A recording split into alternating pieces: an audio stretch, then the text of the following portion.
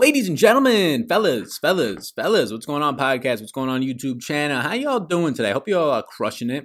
I'm getting excited every day because we're getting closer. We're getting closer to somebody that not a lot of people respect, but a kicker, potentially a punter, potentially a placeholder, same thing kind of, kicking that ball off on Thursday night, starting off the season right. I cannot wait. We got another video for you. Breakout running backs, a couple of them, right? I'm going to break down through like kind of four. One of them is a category, rookies.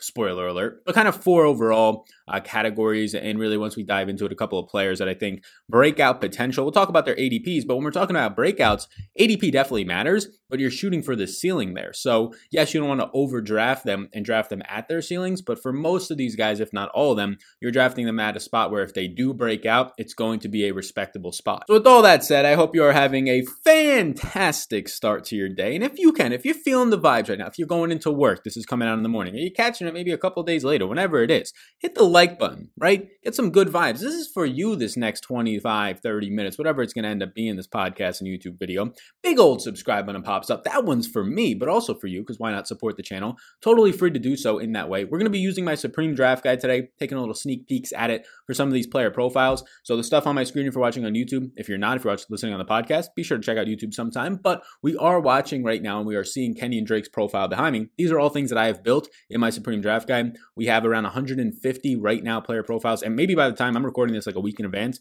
maybe I grind out like another 10 by that point. But these are really good ways to kind of see what has happened in the offseason with the team's additions, the backfield competition, what this player did in the previous seasons, and just durability concerns for running backs, anything of that nature that is noteworthy. So really nice snapshot, nothing that's over a ton of content that you have to just pour through for the player. I put everything that's important right here, and then obviously you can check out the ranks, you can check out the tiers, the key stats, all that's in the draft guide. Thanks to Monkey Knife Fight, the little logo up above on YouTube, they are sponsoring this video and all of my NFL season-long content. So I really do appreciate the guys over there. Be sure to check out what they have to offer in their prop games. It's really fun. If you go down below, you'll find out how to get my Supreme Draft Guide for just $10 Rooskies. You win your leagues by being the most informed and the most prepared. How do you do that? Well, you can spend hours like I have, and literally hours, like 80 hours a week, diving into all this stuff, creating tools and creating rankings, or you can just siphon it all off from me for a measly $10 bill. I don't even know who's on the $10 bill. I was going to just name out people, but I know Abe Lincoln's like on the penny and the $5, I think. I don't know who's on the $10. Andrew Jackson, maybe that's a 20. Whatever it is, maybe it's Washington. I have no idea. That's $1. So we're all over the place. This is about fantasy football. Let's get into it for all you people right now. So hit like, hit subscribe. You can check out all that stuff in the description below, but we're going to be starting it off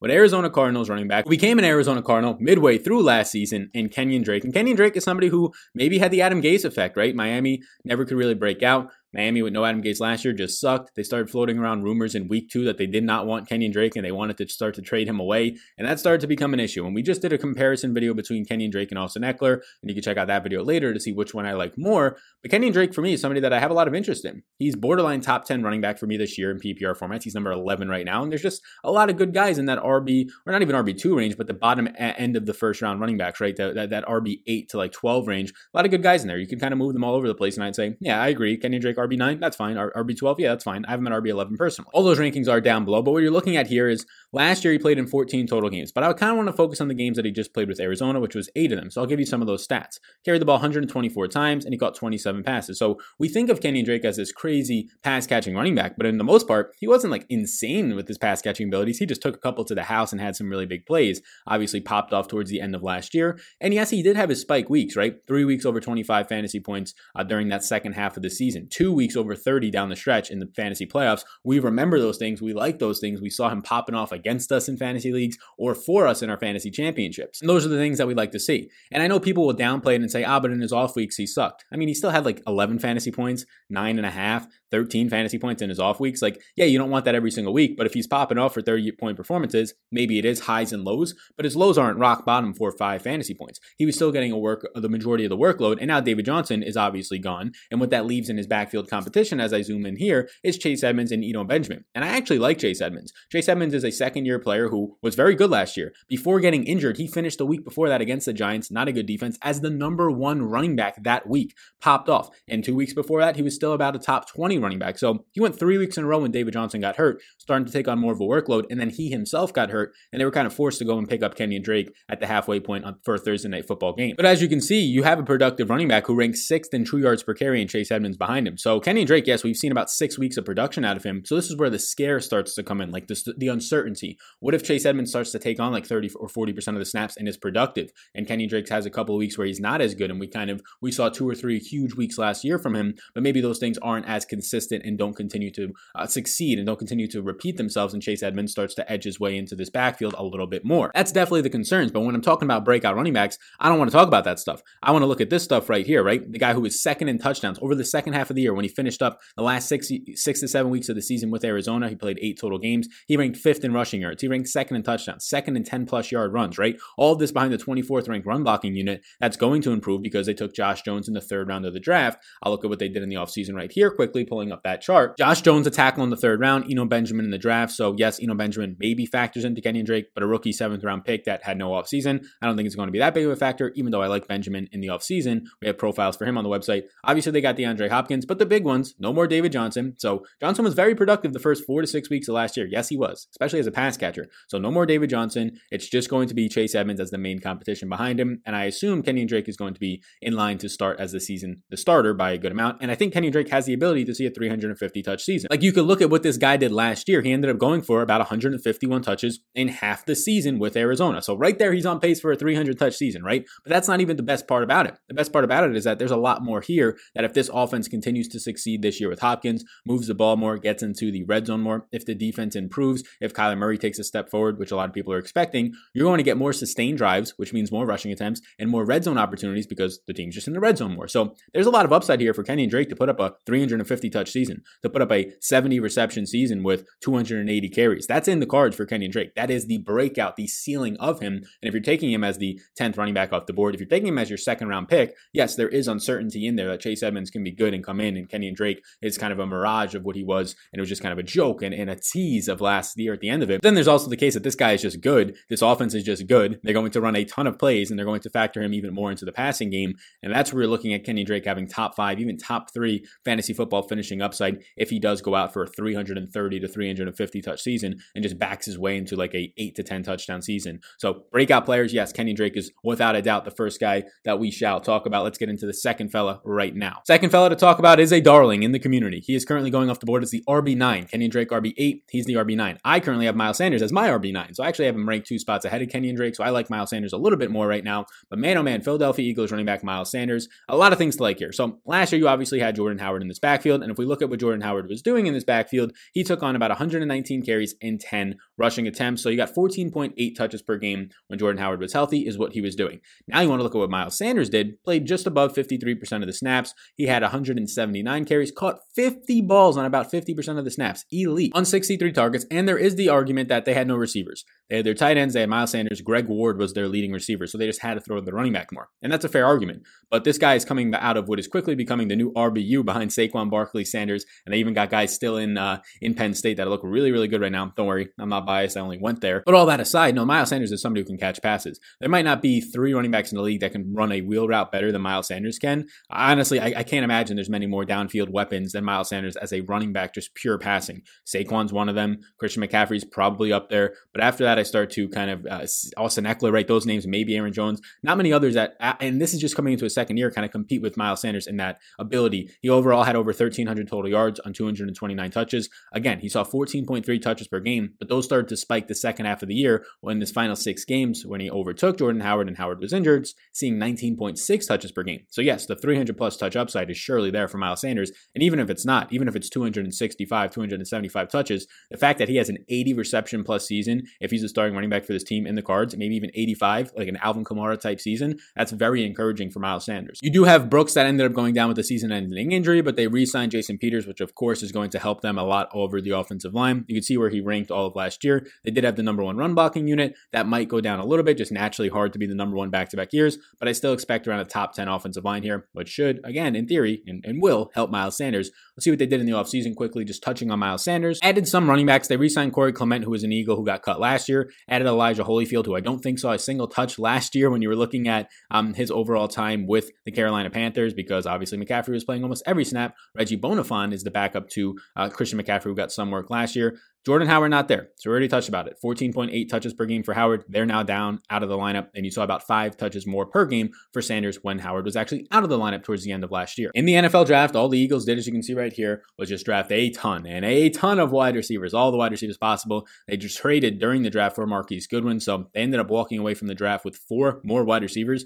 Jalen Reagor, first round pick. And then they got later in the draft, 5th and 6th round, John Hightower, Quez Watkins, and also Marquise Goodwin, again, that trade. So now maybe that makes them a little bit more efficient on offense. Alshon Jeffrey expected to start the year on the PUP list, they're rumoring. So Jalen Reagor maybe starts the offense with Deshaun Jackson as the outside receivers. Still the 2 tight ends in Goddard and Ertz. But then in the backfield, it's just going to be Miles Sanders because I don't see any threat in this backfield. The durability, he didn't miss any games his rookie year, just popped up on the injury report as many players do. That was about it with just some sprains on his shoulder. But I mean, let's talk about the backfield competition, right? It's Boston Scott, who was good. Boston Scott the last month of the season, I don't think it was a fluke. He was very efficient in yards overall per touch because of his receiving ability, scored a decent amount of touchdowns. But then it's Elijah Holyfield, who doesn't touch the ball, Corey Clement, who's more so veteran depth, and now they might want to be signing. You see Devonta Freeman, as I'm recording this, isn't on any team, but he got a new agent, Drew Rosenhall, and he's saying that he wants to get him signed. Maybe the Eagles reach out. They already kind of did, and they didn't want him, at least for the previous asking price. But I don't care. I don't care the veteran running back that they sign. I don't care if it is Devonta Freeman. I don't care if Lamar Miller comes out of nowhere.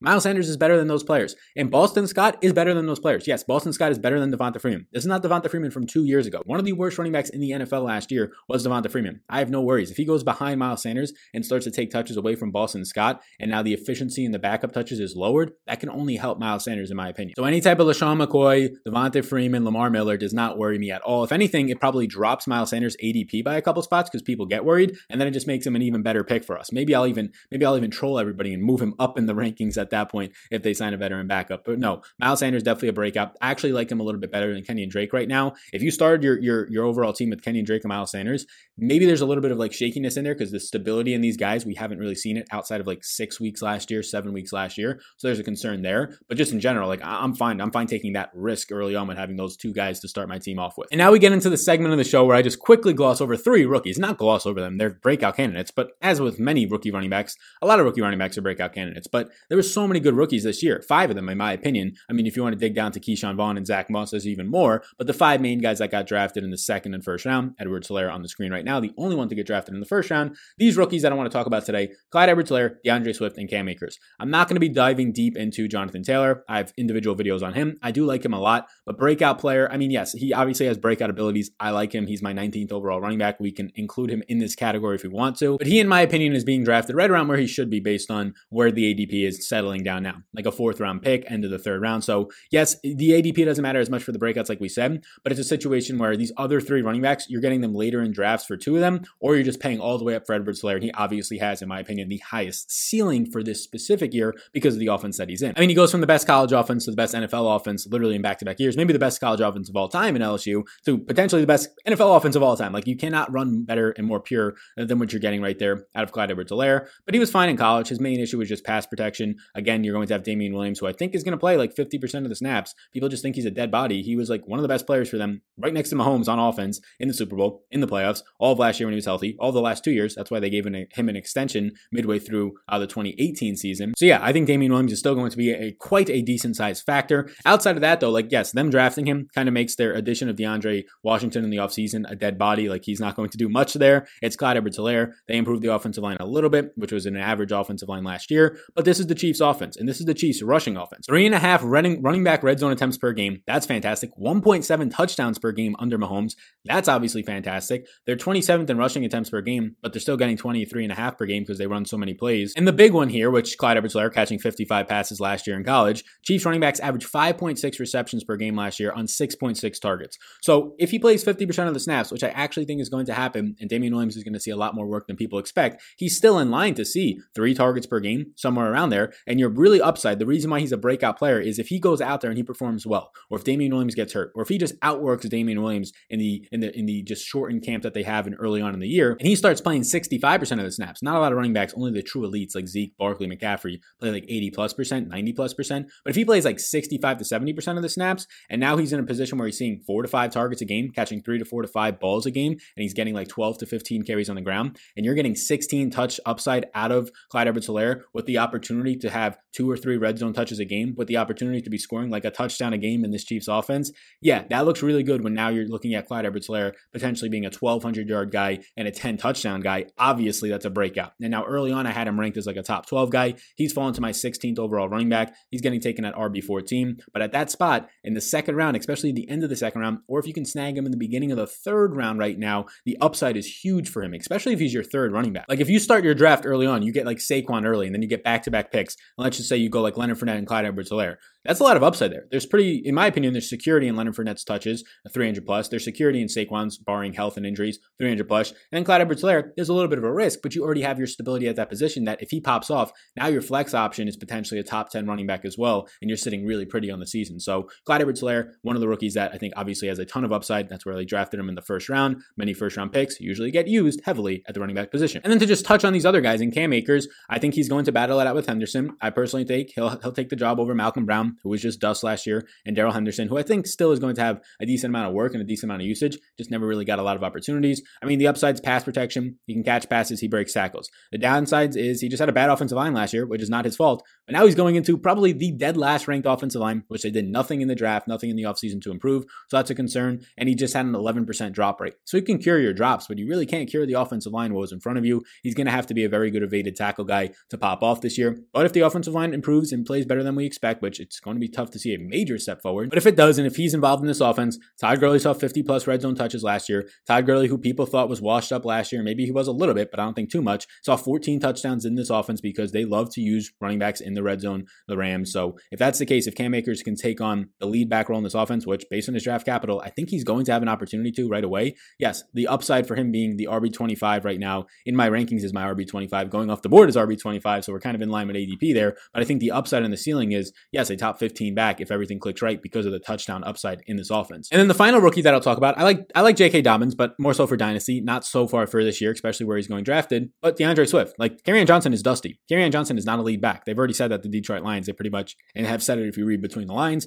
He's had back-to-back knee injuries and knee surgery, so that's not good for a running back, especially your first 2 years in the league. But when you're looking at it right now, yeah, second round pick third in the second round. You're looking at a guy who was the 35th player off the board for the Detroit Lions out of Georgia, and he was really good. Probably the best receiving back in this draft, so shout out PPR points. 31% of his attempts last year in college went for a first down or a touchdown. The only downside is you can say like Saquon Barkley, he dances a little bit too much and tries to do too much behind the line of scrimmage. He's more of just a guy who can make you miss, but once at yards after contact has not been there, at least in college for him too much. But he's just an absolute dynamite. And if you think that he can overtake Kerryon Johnson, which I do, I think there's that possibility. If not from week 1, probably by like week 3 or 4, similar to Jonathan Taylor, except he's a very good pass catcher as well. In an offense that was a number 2 quarterback in the league behind Lamar Jackson in terms of fantasy points before getting injured Matthew Stafford last year, in an offense that has Kenny Golladay and Marvin Jones and TJ Hawkinson to move the ball down the field with a bad defense, so they're going to have to throw. Yeah, DeAndre Swift not only having the opportunity to see 12 touches on the ground a game potentially, and even more than that if he takes over this backfield, but even if Kerryon Johnson is out there, he's not a good pass catching running back. That's DeAndre Swift's role. So if they're going to be passing a lot more, DeAndre Swift starts to see 4 receptions a game, and he's doing good work with those. It makes it easier for the Lions to say, let's keep him on the field on the ground. He gets 12 touches a game on the ground. You're seeing 16 touches per game out of DeAndre Swift. Even if he's in this 50-50 split with Kerryon Johnson, yeah, there's a lot of upside there, especially if he's being picked as like the RB30 range right now. I'm probably going to move DeAndre Swift up in my own personal rankings because I think there's a lot of upside in the breakout candidate department, but even in the downside on him, just because of how bad the Detroit Lions defense is, you're probably going to get him on the field more. You're probably going to see 3 or 4 looks a game in the target department, and those targets to running backs are usually very high percentage in terms of your catch rate. I'm talking 85 to 90%. You're seeing 4 targets a game. You're normally catching 3 or all 4 of them. So yeah, DeAndre Swift, a lot of standalone upside even in a committee, but has all the upside in the world based on the draft capital. 35th off the board. If this was 3 years ago, DeAndre Swift is a top 20 pick, right? Top 15 pick even, right? Maybe even top 10 pick at that point. 2-3 running backs going in the top 10. But since RBs don't matter as much right now, and teams are trying to get them on their second round pick contract, more team-friendly contracts, as you saw with almost every single RB in this draft, all the meaningful ones, 4 of them going in the second round. Edwards-Helaire, the last pick of the first round, and the Chiefs, they just had to pick him because he wouldn't have been there after that, right? Yeah, I think that DeAndre Swift, a lot of upside here. I probably would rank it at this point. Cam Akers, DeAndre Swift, and Clyde Edwards-Helaire in that order for guys that I would want based on where their draft picks are going, right? Obviously, Edwards-Helaire looks the best in the Chiefs offense, but based on where you have to take them, you have to take Edwards-Helaire as a top 15 running back or so. You can take Swift 15 picks later potentially at the running back position and still get him. And then finally, I know I talked about some guys with busted knees like Kerryon Johnson, and Derrius Guice does fall in that department. Starts the season off with a lot of concerns about his knee injuries, and I can just start that right away because that's the biggest thing for him, right? 2018, he had an ACL tear. You can see right here in his durability. All this stuff, again, it's on the Supreme Draft Guide. So you can go down below, you can click the link, you can get it for just $10. All these profiles, you can kind of get educated, figure it all out, see whatever player you want. If one's not in there, reach out to me and I'll see about adding that player. Try to add all the ones that I think are pretty meaningful at the running back, wide receiver, and all of the rookies are already in there, some tight ends as well. You can check all that out, the rankings and all that down below if you want to check it all out. And also, hit the like button for me. Big old subscribe button before we dive deeper into the knees of Derrius Guice. But yeah, Derrius Guice, 2018. Preseason, had an ACL tear, missed the entire year. That's not good. 2019, week 1, has a meniscus tear. Doesn't miss the whole year, but 6 to 8 week recovery. Comes back out, and he suffers an MCL tear and misses 2 games. So he only actually played for a full amount of time, 4 weeks. He played 5 weeks last year, but he was hurt week 1. But he played 4 weeks where he was actually healthy, weeks 11 to weeks 14 of last year. That's all we've seen out of this guy in the NFL. And he was good. Week 13 of last year, he was the running back 1 that week with 137 yards and 2 touchdowns, 27.7 fantasy points. He caught 4 balls for 59 yards on 6 targets during those 4 weeks, and that was not as the workhorse. That was as sort of a committee back or three-headed monster with Adrian Peterson being another guy who was heavily used in that offense. He was the number 1 running back in yards created amongst any running back with more than 5 carries in that month of the season that he was healthy. So the number 1 elusive, the number 1 yards created, more than McCaffrey, more than Saquon. Saquon was probably hurt during that time. 7.1 yards per carry on 32 attempts. So this guy was an absolute beast. We know that he's going to be an absolute beast in my opinion. It's just about the injuries. Now he ended the year last year with a shoulder injury, so it wasn't the knee again that ended his season. So he was doing all of this month of the season. He was popping off, and it wasn't like he re-aggravated the concerning part, the lower body injury of the knee. It was a shoulder, but just in general, the guy's beaten up. Now we've seen the preseason tapes of this guy cutting, of this guy looking good, and that's good to see. It's good to see him actually out there running and cutting. It's just now, can he actually stay durable when the hits start coming? But you can get him outside the top 30 running backs right now, and if you're drafting in the ways that I like to draft, right, you're in a situation where he's like the 32nd running back off the board right now. I think I have him ranked as like my RB30 or somewhere in that range. So I'm a little bit higher than consensus. But if you're in a situation where you're getting him and you've already taken your top 3 running backs, right? Maybe you've gone RB to start and you've taken now 2 wide receivers, and you have 2 starting wide receivers and 3 running backs, and you want to take another running back at that point who has upside to be, in my opinion, a top 10 running back if he stays healthy. Yes, Derrius Guice can stay healthy and he would then, in my opinion, be the guy in that team. That's a big upside. Now there's a ton of backfield competition, quote unquote, I'll say competition, because Adrian Peterson is still there. And this guy was actually efficient last year. He was 13th in the NFL in yards created at his age, right? His 32nd. He's going to be 35 and a half years old when the season starts. He was 35 last year, being a top 15 running back in terms of yards created. And that was behind a bad offensive line. He was averaging about 10 fantasy points per game, 37th amongst running backs last year. AP continues to dominate. And he'll be back there in this backfield, but as you saw in the month of the season that Guice was healthy, he started to take on the workloads. He started to get a lot more usage when he was actually healthy and competing. So if he's going to stay healthy, he's going to take work away from Adrian Peterson. Yes, I know the exciting rookie Antonio Gibson is there, but he was more of a wide receiver last year out of necessity in college for his team, but then he was a running back. So I think that you're going to see, Antonio Gibson lining up as a gadget guy. He could be using the backfield. He could be one of the best running backs in this draft, and we just don't know about it because he had a small sample in college. But again, I think Guice is going to be the guy who gets the opportunity first. I think this is the last shot for Guice. Can he stay healthy? Can he produce? Then you have Bryce Love, Peyton Barber, J.D. McKissick. Not as much threats. It's mainly Peterson and Gibson. The fact that Gibson's a rookie, I'll give the benefit of the doubt to Guice there. Adrian Peterson will be getting work in this backfield, but if Guice does indeed show out like he did last year for that month of the season, like he did last year, he'll start to continue to take touches away from Adrian Peterson. So that's where I'm at right now. I think we overall went over like 6 guys when you factor in the 3 rookies. These are breakout candidates. Let me know who are your breakout candidates down below in the comment section. I'm excited for football to start. I know there's been a light on me. It's shining through my window. I didn't put up the black light because the sun just started coming up. So my bad if you're watching on YouTube. It's just a little spot. Don't worry. It's not no ghost or anything. But thank you so much. If you're listening on the podcast and you listen all the way through, $50 giveaway for this specific episode right here. If you leave a rating and review on the podcast, so maybe only like 3 of you will do it. So you'll have a good shot. I'll pick one person at random. Leave a way for me to contact you down below in that rating and review, not in the comment section on YouTube. If you want to get into it and you're watching on YouTube, go over to the podcast right now. Sal Vetri Show. Takes literally 30 seconds to hit the 5 stars and say, this was a good show at this on Twitter to reach out to me, and I'll do a little raffle for this specific video only on the NFL $50 giveaway. So thank you. I appreciate it a lot. Hit the subscribe and the big old subscribe, I should say, and the like button before you go, and check out the Supreme Draft Guide where all these profiles live, where all my rankings, tiers, key stats, premium analysis, all that stuff lives for the measly price of $10. Thank you, Monkey Knife. I go beat your league mates for $10. Appreciate it. Take my knowledge, soak it in. You all rock, and I'll see you in the next one.